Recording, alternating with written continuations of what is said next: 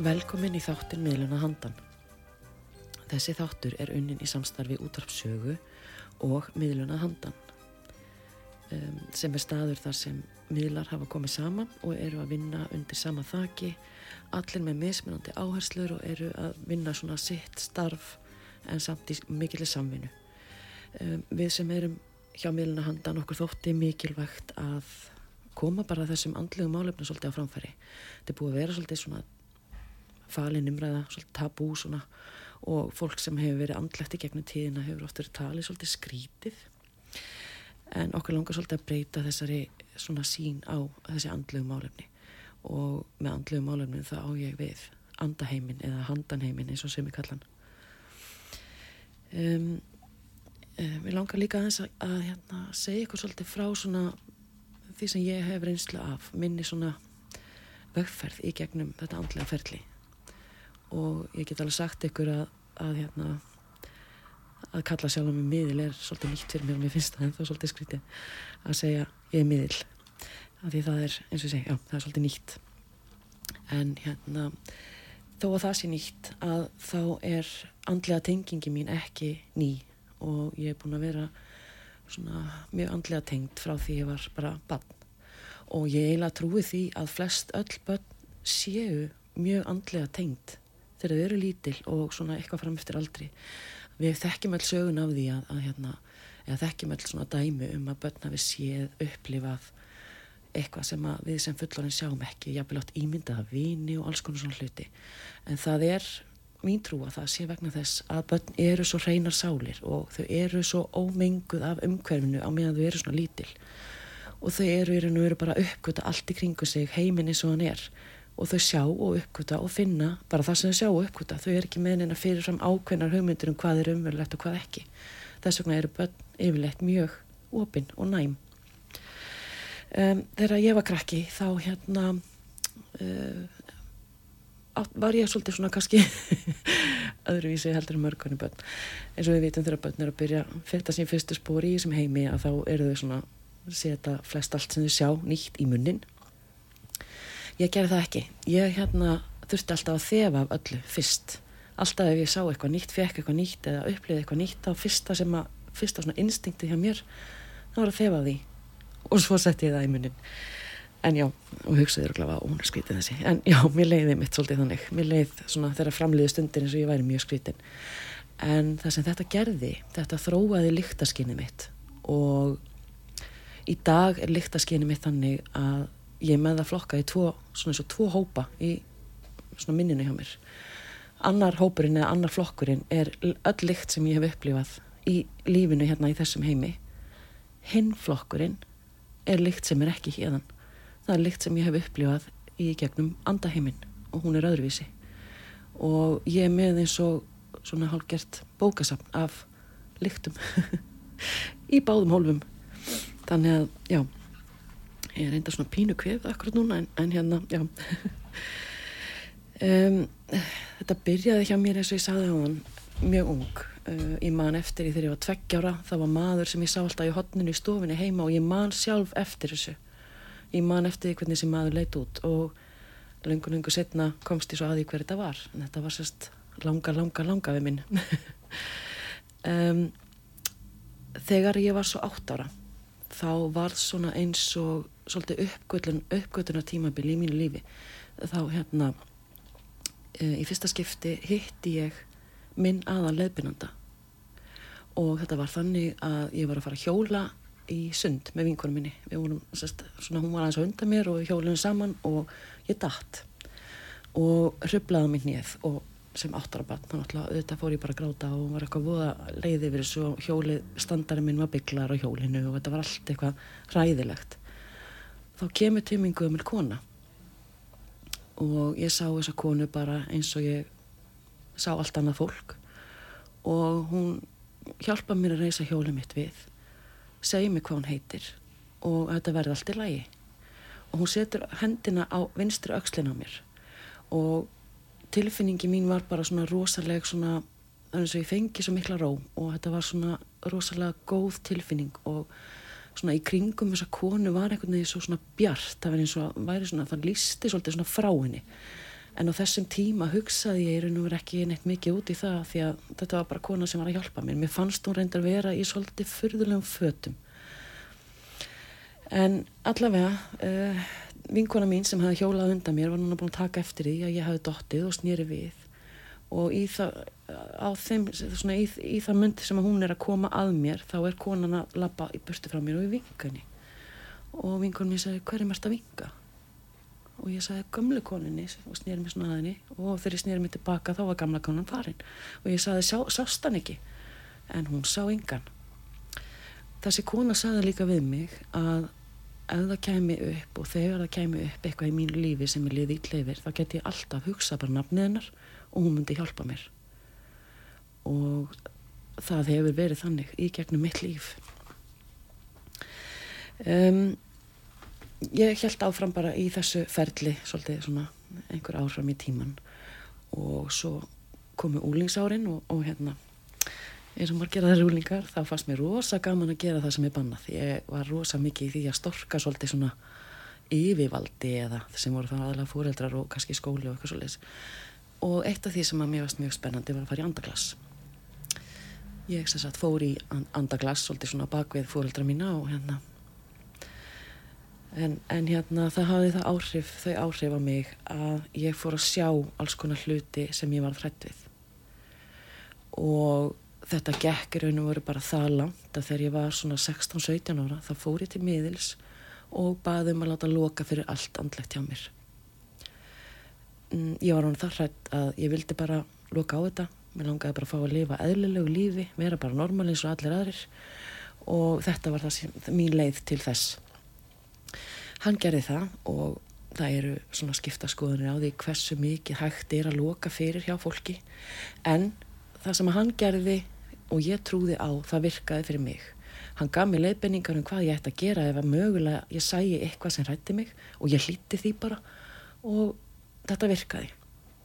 Svo liðu bara árin og ég fór að stofna fjölskyldu, varð ófríska mínu fyrsta barni og eins og við vitum að þegar konur eru ófrískar þá alls konar í gangi. Hormónar og alls konar breytingar og allt einhvern veginn að það opnast fyrir alls konar hluti. Þá byrjaði að opnast fyrir aftur hjá mér. Ég á 3 börn, þannig að ég búin að fara í gegnum 3 meðgöngur og 3 fæðingar og lífið tók bara við. Ég bara fór að sinna börnum og vinnu og námi og bara svona eins og gengur að gerist og hafði engan tíma til þess að þróa eitt eða neitt svona þannilega séð. Ég hélt reyndar í 1 eða eiginlega 2. Ég var alltaf annarslagi að spá í bolla og tarotspil og ég held svona í dag eftir á að hyggja að ég hafi svolítið haldið svona þessari andlegu tengingu minni við með þessu. Ég var að spá í bolla fyrir vinkonurnar þegar þær voru að fara út að skemmta sér og ég að fara að hitta einhvern í kvöld eitthvað svoleiðis og var að spá svona í spil fyrir vini og vandamenn og þetta var allt svona bara á léttum nótum en ég hélt svona, ef maður getur ímyndað sér að þetta hafi verið svona vöðvi sem ég hélt svona aðeins bara við. Ekkert eitthvað stórvægilegt. Svo liðu árin bara og börnin mín flutta heiman og fór að eignast börn sjálf og ég fór að hafa meiri tíma fyrir sjálfan mig og svona fyrir, alls konar pælingar. Ég gekk í gegnum erfitt tímabil í mínu lífi í nokkuð skipti og þurfti svolítið að takast á við að fara að vinna í andlegu hliðinni og þá ég að tala andlegu hliðinni hérna á þessu lífi, þá ég að tala bara huglegt og geðrænt. Ég lærði núvitund á þessum tíma og einmitt þá fór ég inn í hugleiðslu líka. Og í dag hugsa ég að hugleiðslan hafi verið svolítið mín leið inn í þessa andlegu tengingu aftur. Vegna þess að þegar við förum í hugleiðslu þá erum við svo mikið að tengjast sjálfum okkur og að vera tengdur sjálfum sér lykillinn að því að geta tengst inn í andaheimin eða tengst æðri mætti, hvað sem við viljum kalla það, alheimsorkunni. Það sem ég búin að vera að gera svona eftir þetta, það eru cirka, alltaf sé ekki svona 5-6 ár síðan að ég fekk svona, ég var svolítið stoppuð af í lífinu, þurfti að fara að takast á við sjálfa mig og mínar svona, tengingar og svoleiðis. Og ég lærði svolítið að treysta því sem kemur til mín. Ég lærði að hlusta og treysta. Og ótrúlega magna atriði, ég var að fara í, sem sagt, mér var boðið í fermingarveislu og ég var eiginlega búin að hætta við að fara í nokkuð skipti áður en að ég allt í einu bara svona ákvað að fara. Og þetta var sem sagt, svona voru ættingjar sem ég þekkti ekkert sérstaklega vel og ég hugsaði bara, ég fer bara, stoppa stutt, gef fermingarbarninu gjöfina sína, fæ mig kaffi og fer. Og ég kem hann inn og heilsa bara fólkinu og svona eins og gengur og gerist, fór ég að kíkja svona í kringum mig, skanna svona svolítið yfir salinn, þú veist, hvar var laust sæti, hvort ég þekkti kannski mögulega einhvern sem var svona, og sé ég að situr kona ein út í einu horninu og ná plásuborði á henni og mér fannst þegar ég sá þessa konu bara, heyrðu, byrju, ég þekki þessa konu, heyrðu, ég ætla að setjast bara hjá henni. Og það var þannig, ég settist bara hjá henni og við fórum að spjalla saman og veit ekki hvort þið hafið örugglega upplifað einhvern tímann að hitta einhver mannesku sem þú hefur aldrei hitt áður en þér finnst þú þekkja frá fyrstu mínútu, við byrjaði að spjalla saman og það er bara einhver svona tenging. Það var einmitt þannig þarna. Það kom í ljós að þessi kona var mjög andleg og var búin að vera að vinna svolítið í svona andlegu málefni sjálf og var svolítið tengd og svoleiðis. Og hún leiddi mig síðan inn í og kynnti mig fyrir miðlunum sem eru hjá miðluna handan og þannig í raun og veru hófst samstarfið mitt þar. Þannig að ef maður hugsa tilbaka, ef ég hefði sleppt í að fara í fermingarveisluna, þá sæti ég sennilega bara ekkert hér. Svolítið magnað atriði. Og ég er rosalega þakklát fyrir þetta allt saman. En það sem ég langar líka að tala er að ég sjálf hef farið til miðla í gegnum tíðina, bara eins og ég segi frá því ég var 16, 17, eitthvað svoleiðis. Og það sem ég hef upplifað hjá miðlum þeir eru alltaf að gera það sem þeir eru að gera til að hjálpa. Þeir eru allir að vilja gerðir til að hjálpa. Það er mín upplifun af miðlum. Þeir gera alltaf sitt besta og þeir eru alltaf að hjálpa. Og það er núna út allan heim svolítið mikil svona andleg vakning.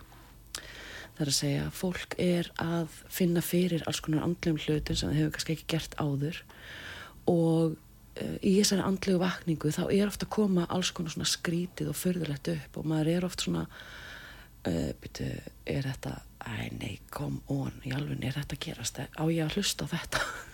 Þetta er oft svona mjög furðulega skilaboð sem við erum að fá. En mér langar bara líka að segja við ykkur hlustendur góðir að miðlar eru bara venjulegt fólk, eins og ég og þú. Það eru vissulega margir sem eru mjög tengdir og tengdari heldur en aðrir, en í grunninn eru miðla venjulegt fólk.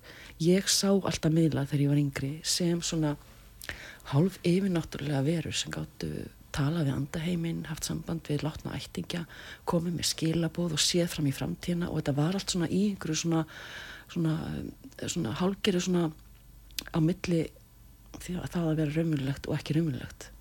Og ef einhver hefði sagt við mig á þeim tíma að ég ætti sjálf eftir að fara að starfa sem miðill, ég hefði bara hlegið. Mér hefði fundist það fáránlegt.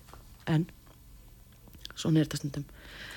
Það sem er líka gott að vita fyrir þá sem eru að upplifa svona andlega vakningu er að allir sem hafa áhuga á að tengjast inn á alheimsorkuna, almættið, Guð, hvað þú kýst að kalla þetta, eru velkomnir. Það er pláss fyrir alla.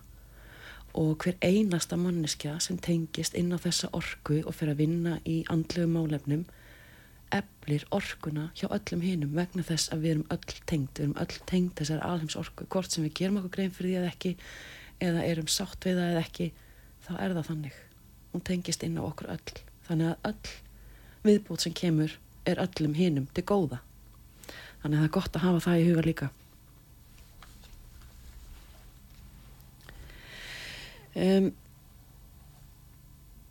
Það er líka þannig að hver einasta svona vegferð okkar í gegnum svona andlega vakningu er einstök.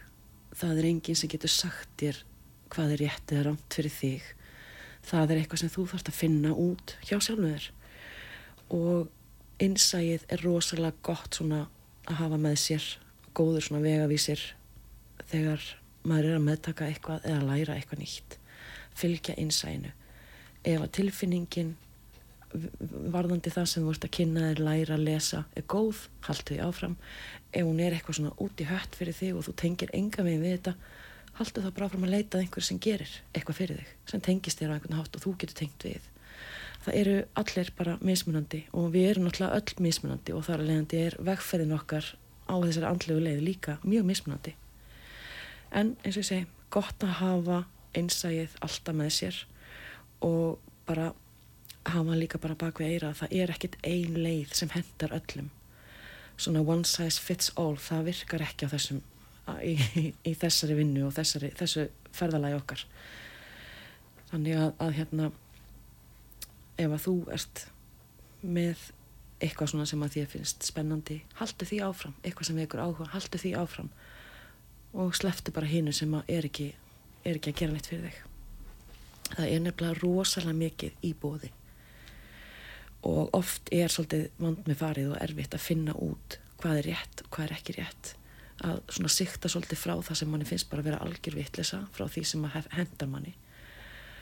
Og já, við erum bara mismunandi opin og við þurfum mismunandi langan tíma líka. Það líka gott að hafa það á bak við eyrað.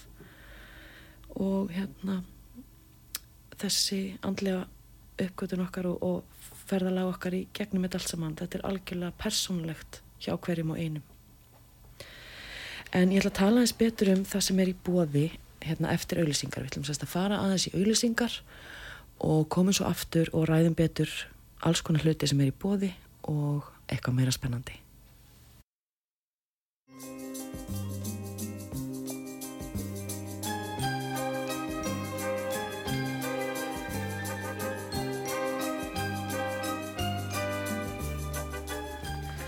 Velkomin aftur, ég heiti Kristín og þáttastjórnandi í þessum þætti Miðlunahandan og Miðill.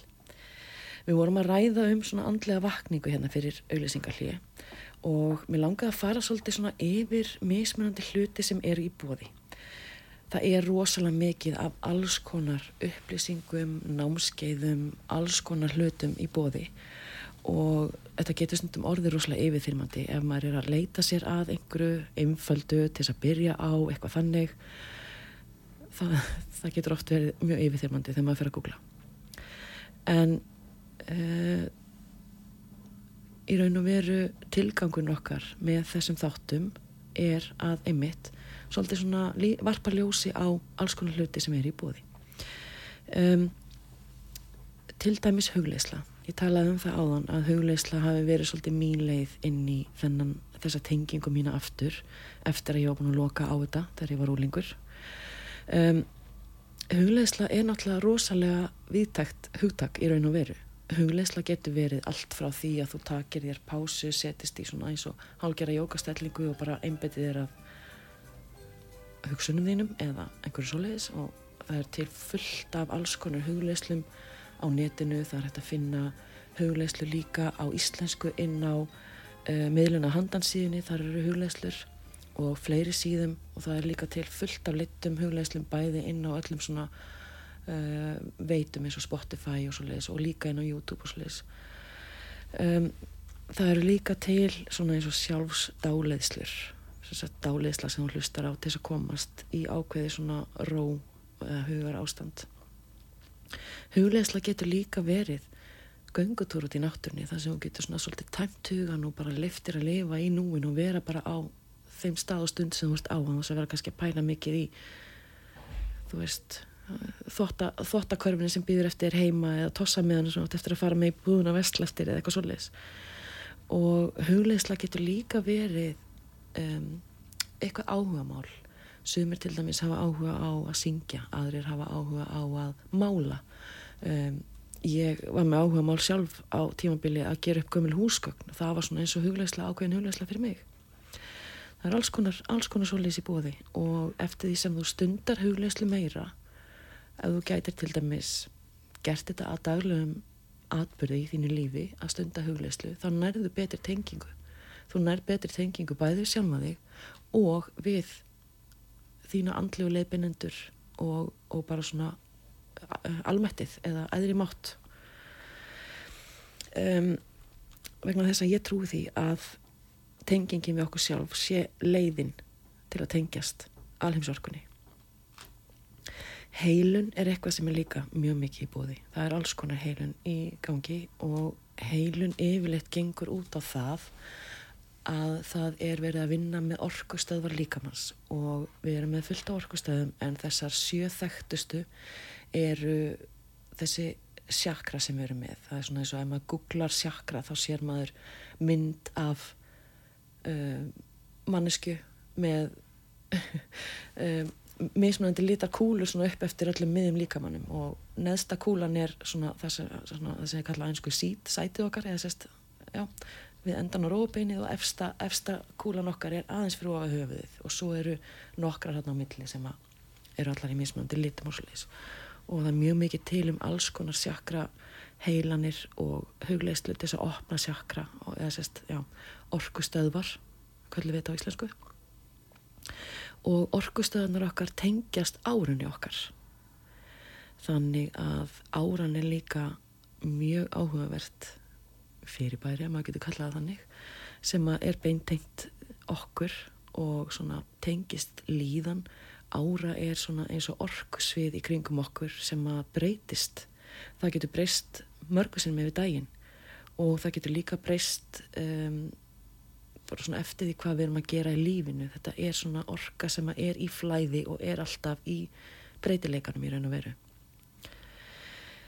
það eru til miðlar sem sérhæfa sig í áruteikningum áruljósmyndun og árutúlkunum og þannig geta þeir í raun og veru lesið þig og allt sem í gangi í þínu lífi gott og slæmt í gegnum áruna þeir geta séð hvort það séu einhverjar svona stíflur í einhverjum orkustöðum þeir geta séð ef það eitthvað líkamlega þeir geta séð alls konar hluti þeir geta oft séð bara líka eitthvað sem gerist í öðru lífi eitthvað sem á eftir að koma fyrir eitthvað sem þú ert að undirbúa alls konar svona hluti og það ótrúlega magnað hversu miklar upplýsingar áran okkar getur geymt og þeir miðlar sem sérhæfa sig í þessu eru alveg snillingar að lesa úr þessu og það virkilega spennandi, finnst mér spennandi svona viðfangsefni eða svona, já, þetta með áruna draumar eru líka ein leið fyrir leiðbeinendunar okkar til þess að tengjast okkur og draumar eru svona að við höfum öll heyrt að vera bergdreymin, dreyma fyrir hlutum og eitthvað svoleiðis það eru mjög oft ákveðin skilaboð í draumunum okkar og stundum erum við ekki alveg viss hvernig við eigum að túlka þau við erum þurfum stundum svona hjálp með það en það nefnilega svo magnað að leiðbeinendurnir okkar og þeir sem eru að venda okkur og eru í kringum okkur og eru að reyna að koma skilaboðum til okkar þeir nota það sem hentar okkur best og það rosalega misjafnt hvað það sumir eru rosalega bergdreymir og dreymir oft óbúslega mikið af alls konar og fyrir alls konar hlutum og svoleiðis aðrir fá bara skilaboðin til sín öðruvísi það svona meira svona kannski bara svona tilfinning eða sumir eru bara hreinlega að stoppa þér af á ákveðnum tímapunkti ég hef lent í því og leiðbeinendurnir okkar eru líka þannig þeir vilja okkur alltaf besta og oft eru þeir sem eru í kringum okkur ættingjar, einhverju sem hafa tengst okkur einhver tíman í lífinu, hvort sem að þeir eru langt aftur eða við höfum jafnvel þekkt og þeir eru náttúrulega sjálfsögðu alltaf með okkar besta svona fyrir brjósti þeir vilja alltaf hjálpa okkur það það sem að þeirra í raun og veru svona ef maður getur kallað þetta vinnu snýst fyrir líf og fyrir lífsdáleiðsla það eitt atriði líka sem að mjög áhugavert og það eitthvað sem að ég hef sjálf farið í nokkru sinnum fyrir lífsdáleiðsla í raun og veru þá ertu að fara aftur í annar líf til að finna út úr einhverju sem að trufla þig í núverandi lífi og það magnað að vita það að fyrir lífsdáleiðsla uppgötaðist óvart það var sem sagt dáleiðandi sem var að hjálpa fólki að takast á við alls konar áföll með dáleiðslu, bara venjulegur dáleiðslu og það óbúslega mörg á síðan það var og hann fólki sem var í dáleiðslunni hjá honum það fór greinilega svolítið lengra aftur heldur en hann gerði sig grein fyrir og fór að tala alls konar hluti sem að það hafði verið að upplifa og svo þegar að fara að kafa dýpra þá var þetta ekki í þessu lífi, þetta var í öðru lífi og þannig svona einhvern veginn þróaðist fyrir lífsdáleiðsla en fyrir lífsdáleiðsla einmitt þannig að við erum sálir sem fæðumstu aftur og aftur og stundum tökum við með okkur eitthvað sem kom fyrir í einhver öðru lífi inn í þetta líf og þetta eru svona hluti sem að eru,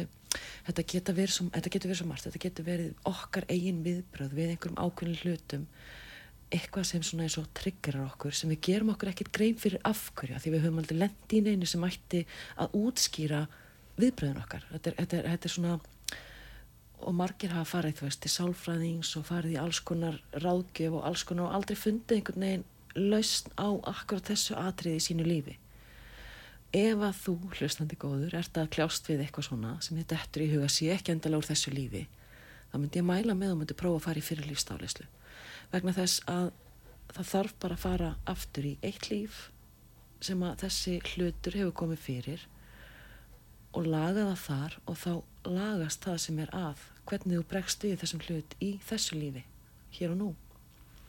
Þetta er alveg magnað atriði.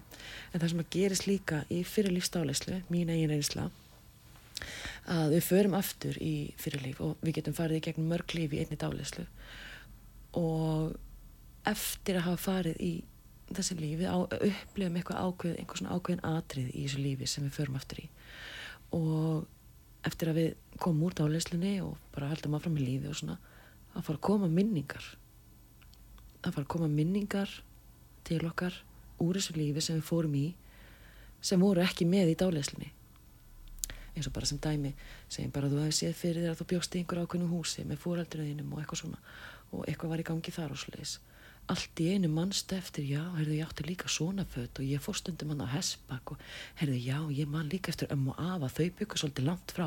Þetta eru atriði sem kom ekki endilega fram í dáleiðslunni. Þetta eru svona minningar sem sálin þín man, og þetta finnst mér alveg magnað atriði. Og það er mismunandi eftir svona hversu lengi, mér finnst þetta vera þannig að eftir því sem að stoppa lengur í þessu ákveðna lífi, þá eru minningarnar sterkari. En já, þetta fannst mér vera mjög magnað og áhugavert. Það er líka til fólk sem hefur upplifað fyrir líf sjálft, algjörlega án þess að hafa farið í dáleiðslu. Fólk getur dreymt hluti, og einmitt oft er það þá skilaboð sem við þurfum á að halda í þessu lífi, sem leiðbeinendurnir okkar er að reyna að koma til skila í gegnum svona drauma fyrirlíf. Þannig að, og fólk getur með þess að dottið inn í svona eins og minningu eða upplifun og fyrir lífi bara í vakandi ástandi. Það hefur alveg gerst. Karma er eitt atriði sem að er eitthvað sem er mjög, mjög stórt. Karma er í raun og veru lögmál orsök og afleiðingu. Og ef ég á að vera alveg hreinskilin, þá ætlaði ég að hafa þennan þátt karma. Ég er búin að vera í rannsóknarvinnu karma, og ég er búin að vera að lesa mig til alls konar hluti sem tengjast karma, og ég hef auðvitað mínar eigin skoðanir á því hvað karma er og svo leiðis og hvernig ég hef upplifað það. En mér fannst þetta bara vera það stórt umræðefni að ég ætla að taka það fyrir aðeins seinna, og jafnvel þá að vera með einhvern sem er betur að sér og þekkir betur inn á karma sjálfur, eins og kannski Miðill sem að gæti verið búin að fara svolítið í gegnum alls konar karma, upplýsingar og fræðslu, og já, þannig að það er svona eitthvað sem ég ætla að taka seinna. Draugagangur, það er eitt atriði sem mörgum finnst mjög spennandi, öðrum finnst mjög hræðandi, og fólk er svona með misjafnar skoðanir á því hvort það er til í raun og veru draugar eða ekki. Draugagangur, já, maður hefur alltaf heyrt að það séu sálir sem eru fastar og komast ekki inn í ljósi sem er að valda draugagangi, en það er kannski ekkit alveg endilega bara þannig. Þetta getur alveg verið þannig líka, fólk þarf hjálp til að komast inn í ljósi, það hefur farið jafnvel snögglega og er eiginlega ekki búin að átta sig á því að það sé farið og þarf aðstoð. Það getur líka verið, draugagangur er oft rosalega sterk orka, og ég veit ekki hvort að fólk hefur heyrt þetta áður, en til dæmis ærsladraugar eru draugar sem að valda rosalega miklum ærslagangi. Þeir eru að opna og loka hurðum, skella, þeir láta fara mikið fyrir sér. Þetta er í raun og veru eins og svolítið reið orka, ekki endilega frá einhverju sem er látin.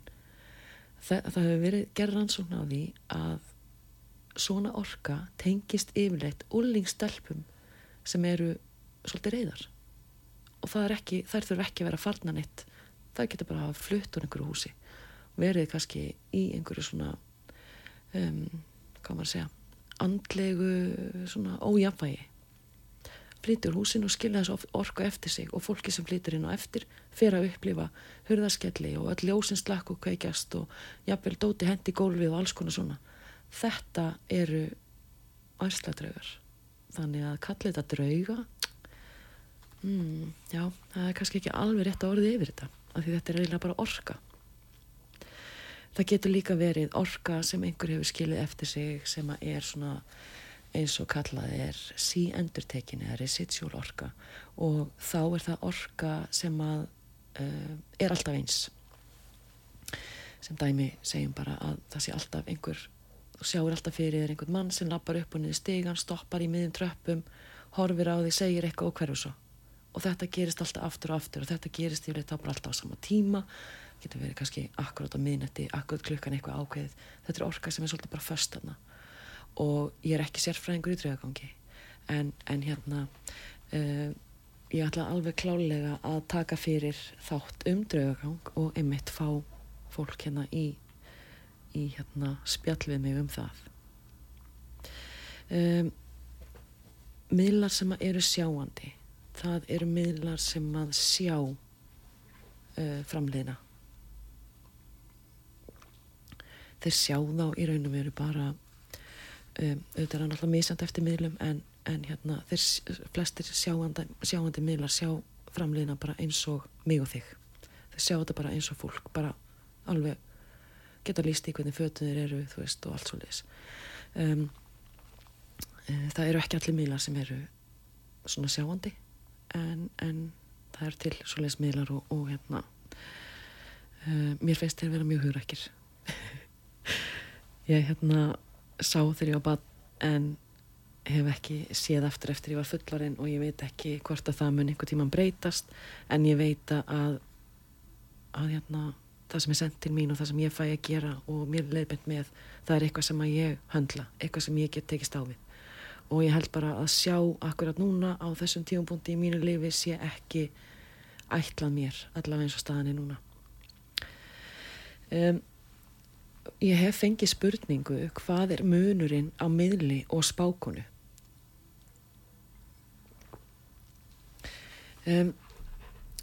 Fyrir mér eru spákonur líka miðlar, þar að segja þær eru líka tengdar. Þær tengjast á annan hátt. Miðill vinnur oft bara með svona sjálfan sig sem verkværi, kannski, þú veist, með spil og pendul og eitthvað svona til hliðar en aðalverkvæðið hans hann sjálfur. Spákona aftur á móti notar yfirleitt tarotspil, bolla, rúnir, notar verkværið sem tenginguna en tengingin samt til staðar enga síðu og þetta í raun og veru svona það sem mér finnst mest í munurinn á miðli og spákonu, það í raun og veru bara verkværið sem þau nota. Þau eru bæði tengd, þau eru bæði að vinna sömu vinnuna í raun og veru en gera hana bara svolítið á mismunandi hátt. Og það í raun og veru það sem að mér finnst mest í munurinn. Ég hef farið mikið til spákvenna í gegnum tíðina og það alveg magnað hvað þær geta sagt manni framtíðina. Þannig að ég veit að það tenging þar líka. Það ekki bara eitthvað sem það sita og búa til í gegnum einhvern spilastokk. Það rosalega tenging þar líka. Svo eru til læknamiðlar eða heilunamiðlar. Ég held mig víst ekki nota læknamiðlar lengur en ég heilunamiðlar þá, eitthvað svoleiðis.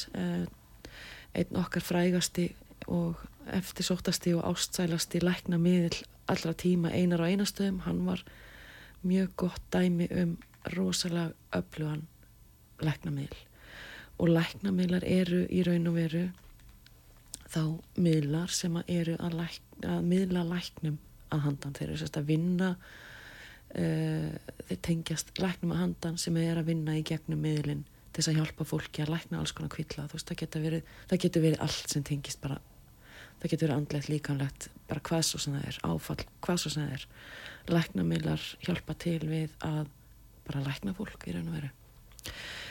Svo eru transmiðlar og það svona svolítið sérstök miðlun að fara til transmiðils og að vera transmiðil held ég hef endur ekki reynslaði sjálf að vera transmiðil en það sem að ég hef heyrt í sambandi við transmiðlun að þetta tekur mikla orku frá miðlinum en ég mun alveg klálega líka leita upp í transmiðil sem til í að koma og spjalla með þessa hluti en transmiðil í raun og veru lánar líkamann sinn hann stígur til hliðar á meðan einhver annar tekur yfir.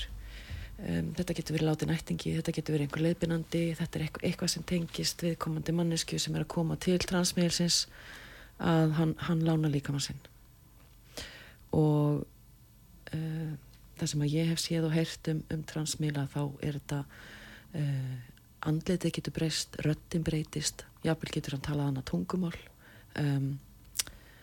og kemur með alls konar hluti sem að þessi miðill gæti aldrei vitað manneskjuna sem að að fá tenginguna sem að biðja hérna, tenginguna þannig að þetta alls konar það alls konar til og eins og ég sagði áðan þeir sem eru í þessu andlega ferðalagi andlegri uppgötun á svipum stað og ég er ennþá í því líka að við þurfum kannski bara svolítið svona að finna út úr hvað við tengjum við. Það gott að vita að það eru fleiri, það fólk sem að gangi gegnum það sama og við erum alls ekki ein og það gott að vita að það eru til staðir sem maður getur leitað á til þess að fá aðstoð, leiðbeiningu og alls konar svona hluti.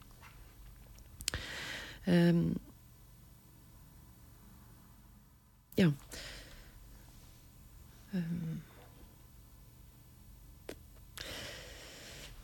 Ég fór sjálf í svona miðlunar námskeið eða skóla þegar ég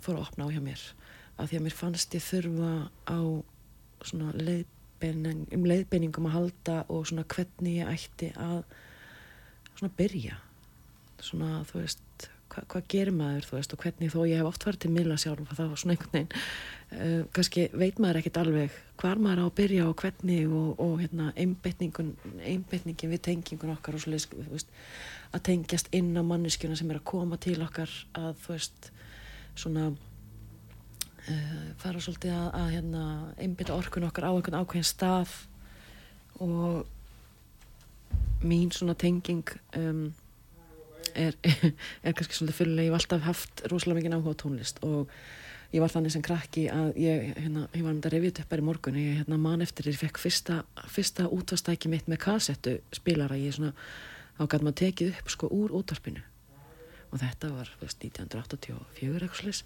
þá voru sko 2 stöð það var Rás 1 og Rás 2 minni mig, Bylgjan kom aðeins seinna en þá var ég alltaf að taka upp tónlist og ég var alltaf að taka upp tónlist þess að læra textana ég bara hlustaði á aftur og aftur og aftur og hvert einasta lag og spólaði tilbaka og allt svona, ég veit ekki hvort að fleiri kannast ég að hafa gert þetta en þetta gerir það bara verkum að einhvern veginn hef ég þjálfað huga minn upp í það að ég þarf yfirleitt ekki að heyra lagnum einu sinni, það man ég textan og það kannski líka ástæðan fyrir því að þegar að ég að fá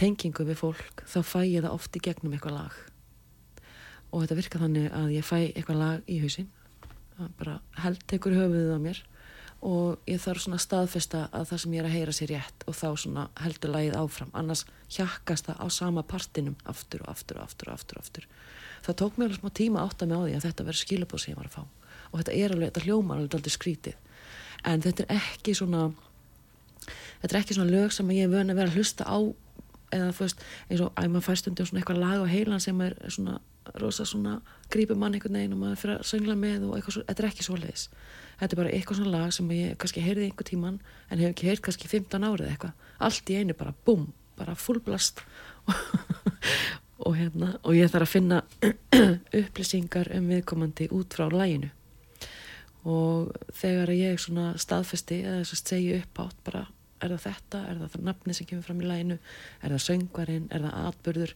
þá fæ ég svona staðfesting og þá heldur lagið áfram og þá tengingin mín komin þannig að þegar ég var að tala með hérna áðan að við tengjumstum öll á mismunandi hátt og gerum hlutina á okkar eigin hátt, þetta er einmitt gott dæmi um það.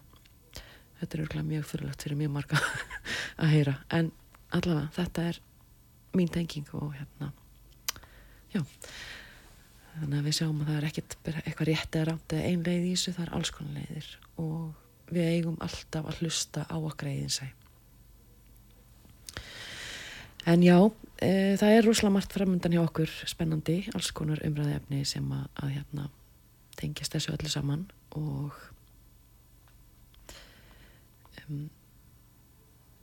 við munum halda áfram að tala svona andleg málefni, en ég er að hugsa að láta þetta duga í bili og ætla bara að fá að kveðja ykkur með því að senda ykkur ljós og kærleika og megi dagurinn verði ykkur yndislegur. Við ætlum að setja upplýsingar líka í svona þáttalínu sem að upplýsingar þáttina eða svoleiðis, ætlum að setja link inn á miðluna handan síðuna ef að fólk hefur einhverja spurningar, langar að koma einhverja framfæri, alls konar svona hluti. Við höfum mikinn áhuga á að heyra frá fólki og já, ef það er eitthvað svona sem að einhverjum finnst spennandi að tala sem að þau vilja koma með hugmyndir að einhverjum þáttum eitthvað svoleiðis, þá erum við alveg opin fyrir því. Alltaf gaman að heyra frá fólki hvað þið finnst svoleiðis. Þannig að takk fyrir mig.